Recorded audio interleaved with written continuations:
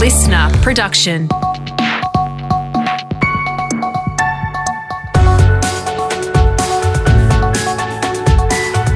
Your morning agenda with Natasha Belling. Good morning. Thanks for your company. Let's check what's making headlines this Monday, the 5th of July. Up to a dozen NRL players have been fined by police after a major breach of COVID restrictions that has the potential to throw the entire competition into doubt.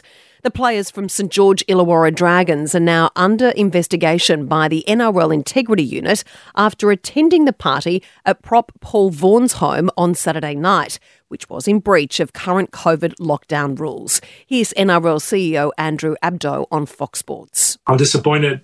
To be honest, I'm gutted. We're all working really hard to keep the game going.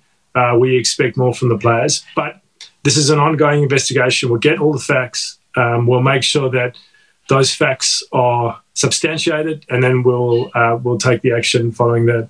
And we'll have more details on this story coming up shortly in sport. Meantime, as states and territories around Australia come out of lockdown, residents across the Greater Sydney region are waiting to hear if its 2-week lockdown will end on Friday night as planned. But there was some good news yesterday, with 16 new COVID cases recorded across New South Wales and just 3 of those infectious in the community. Health authorities say it's still too early to say when restrictions in New South Wales will lift, warning numbers could surge in the coming days. Here is Premier Gladys Berejiklian. So we are seeing numbers go the right way, but I do say cautiously that could still bounce around. And we've seen in the last few days how easy it is for people to unintentionally do the wrong thing or intentionally do the wrong thing, and that can result in more cases, which is something we don't want to see. While epidemiologist Professor Mary Louise McLaws has told the project Sydney needs to achieve 3 things before it's clear the virus is behind them. Better trending down, a fewer proportion of cases that have been out in the community before they've been tested positive, and of course a better geographic control. Meantime, the list of exposure sites continues to grow. A new health alert has been reissued for passengers on a Virgin flight from the Gold Coast to Sydney. It's believed a number of passengers have tested positive to COVID from flight VA524 on the 26th of June. And anyone who travelled on that plane is being urged to get tested immediately and isolate. The vaccine rollout into Australia's aged care sector is back in the spotlight after 3 Sydney residents tested positive to COVID-19. The nursing home is now in full lockdown after at least 2 staff members worked at the facility while unknowingly infectious. The manager at Summit Care has confirmed 2/3 of staff members at its Baulkham Hills home in the city's northwest remain unvaccinated. Deputy Chief Medical Officer Professor Michael Kidd says the outbreak is being taken very seriously. The facility is in full lockdown and additional workforce supports have been activated, and testing of all residents and staff has also been activated. The 3 infected patients who are aged in their 80s and 90s are all vaccinated, with 2 taken to hospital as a precaution. Now let's check what's happening in your state with our reporters on the ground. And we start in Queensland, and a purpose-built quarantine facility is a step closer. Premier Anastasia Palaszczuk calling the 1,000-room facility, which would be built next to Brisbane Airport, a game changer. The state has also been pushing for one to be built near Toowoomba in a bid to reduce hotel COVID leaks in capital cities. Our reporter David Shiraz has the details from Brisbane. Good morning, Tash. Well, it's not a quick fix, but it is a permanent solution to this hotel quarantine leak issue. The state government pushing for about 800 people to stay at the converted army barracks per fortnight. Now, that's enough to fill 2 Commonwealth charter flights home a week. Under the proposal, the federal government will pay for the site if the state government builds and runs it. It follows a successful push by multiple states to reduce the number of international arrivals into the country, with the arrival cap halved by National Cabinet. And to Victoria, and we could be getting closer to knowing if this year's Formula One Grand Prix will go ahead in Melbourne as planned in mid-November after being called off at the last minute in 2020. This is because it takes at least 9 weeks to set the Albert Park circuit up and to ship a lot of the equipment required in from overseas. So a decision would be needed no later than early September. Our Melbourne reporter, James Royce, has the details. Yeah, one of the potential headaches, Tash, is the impending cut to the number of international flights we're accepting from mid-July, which would have a massive impact on the ability for those linked to the event to actually get into Australia if they don't receive exemptions. At this stage, we think they would, as has been done for the tennis, for example. Another issue is the inability for the drivers and their crews to quarantine for 14 days because it starts 11 days after the Brazilian Grand Prix wraps up. If it does go ahead, though, a number of options are on the table to make sure it stays COVID safe. They include ensuring all teams are vaccinated, they all operate in a bubble, and they all agree to regular COVID tests.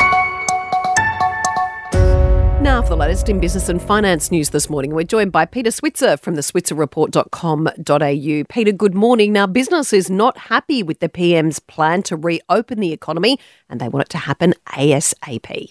That's right, Tash. The Australian Industry Group boss, Innes Willox, says state governments need to abide by the plan and open up when the new vaccine thresholds are met. He said business have had enough of lockdowns and the thought of more lockdowns this winter terrifies people.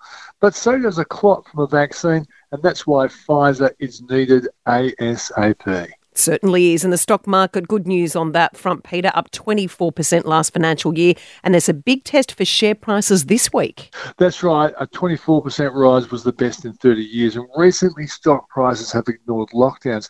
But if the Reserve Bank says it's going to reduce its bond buying on Tuesday, then market positivity could turn negative. We will find out at 2:30 p.m. when the RBA gives its latest decision on interest rates. And what do you think the outlook looks like for interest rates, Peter? The Reserve Bank will hold, I think, all this year and next, but sometime next year, towards the end of 2022, we could see some rate rises. And company regulator ASIC has revealed its case against the insider traders who turned Nuix shares into an $18 million payday. That's right. This is Australia's biggest insider trading case, with ASIC saying the CFO of Nuix, Stephen Doyle, aided by his brother and father, illegally sold shares before a bad news report smashed the stock price. It's alleged the Doyles made $18 million before shareholders saw $3 billion wiped off the value of the company. Peter, thank you. Cheers. Time for sport now with Brett Thomas. And Brett, the NRL is vowing to come down very hard on a group of players accused of a major breach of COVID protocols. Yes, good morning, Tash. An absolute brain fade. Don't know what they were thinking. Paul Vaughan, the Dragons prop, reportedly had 11 teammates to his house to celebrate the win over the Warriors on Saturday night. Now, at the moment, they're under level 4 COVID protocols, which are the strictest protocols that the NRL has going back to last year. We remember it means, of course, that having visitors at your house is a big no-no. We remember all the trouble that Nathan Cleary got into for that infamous TikTok video. Well, this is a step further. NRL chief Andrew Abdo telling Fox Sports it puts the entire season at risk. Oh, it's incredibly disappointing. There are a lot of people working around the clock to keep the competition going. 800, 900 players and officials in the bubble being incredibly disciplined. This has come at the worst possible time for us. On the field, the Bunnies sit outright third, beat the very disappointing Tigers yesterday. The Broncos got their 4th win of the season over the Sharks. And Brett, to the AFL now, the round 17 fixture is still up in the air as the league assesses the COVID situation around the country. Yes, the only match locked in so far, the power host, the Demons, it's a top 4 blockbuster on Thursday night at the Adelaide Oval. Other teams have reportedly been tipped off about their potential time slots. Hopefully we'll find out this today. The Bombers and Crows could face off on Friday night at Marvel Stadium. The Lions, they will fly home tomorrow with lockdown ending in Queensland, meaning they're in line to host the Saints. The Cats believe they'll face the Blues at the G on Saturday. Dogs coach Luke Beveridge says he's got no idea when they could take on the informed Swans. I suppose that's the challenging thing for the AFL and the competition is to make those decisions sort of on the run. And this one's probably as late as it's been, I think. The Dogs had a 29-point win over the Kangaroos yesterday. They are sitting pretty in top spot. The Saints are within 2 points of the top 8. They just got home over the fast-finishing Magpies by 9 points. And Aussie cycling has a new star. We love this story, Brett, after a stunning win at the Tour de France. Yes, his name is Ben O'Connor. He's 25 years of age from WA, winning stage 9 last night in stunning fashion. It was a mountaintop finish. Now, importantly, he is right in contention for the yellow jersey. That, of course, the general classification is what they all want to win. Cadel Evans doing so, the first Australian back in 2011. He is now 2nd overall after last night. A dream has been realised. Brilliant Ben an ovation for O'Connor. On SBS there, Ben O'Connor, certainly a name we're going to be hearing a lot about in the years to come, Tash. Yeah, love brilliant Ben. Well said. Thanks so much, but we'll see you soon. And how's this for an expensive drop of wine? Records are expected to be broken when a rare bottle of the first 1951 vintage of Penfolds Grange, signed by winemaker Max Schubert, goes to auction today. Bids are set to open this morning and will be live online for the next 2 weeks, with some experts tipping the bottle to sell for around $120,000. Sounds beautiful. And that's all you need to know to start your day with your morning agenda in your podcast feed from 6:30 a.m. every weekday morning. You can also catch the latest episode in a whole new world of audio by downloading the new Listener app for free. I'm Natasha Belling. Thanks so much for your company. Have a great day. Stay safe. And we look forward to seeing you tomorrow.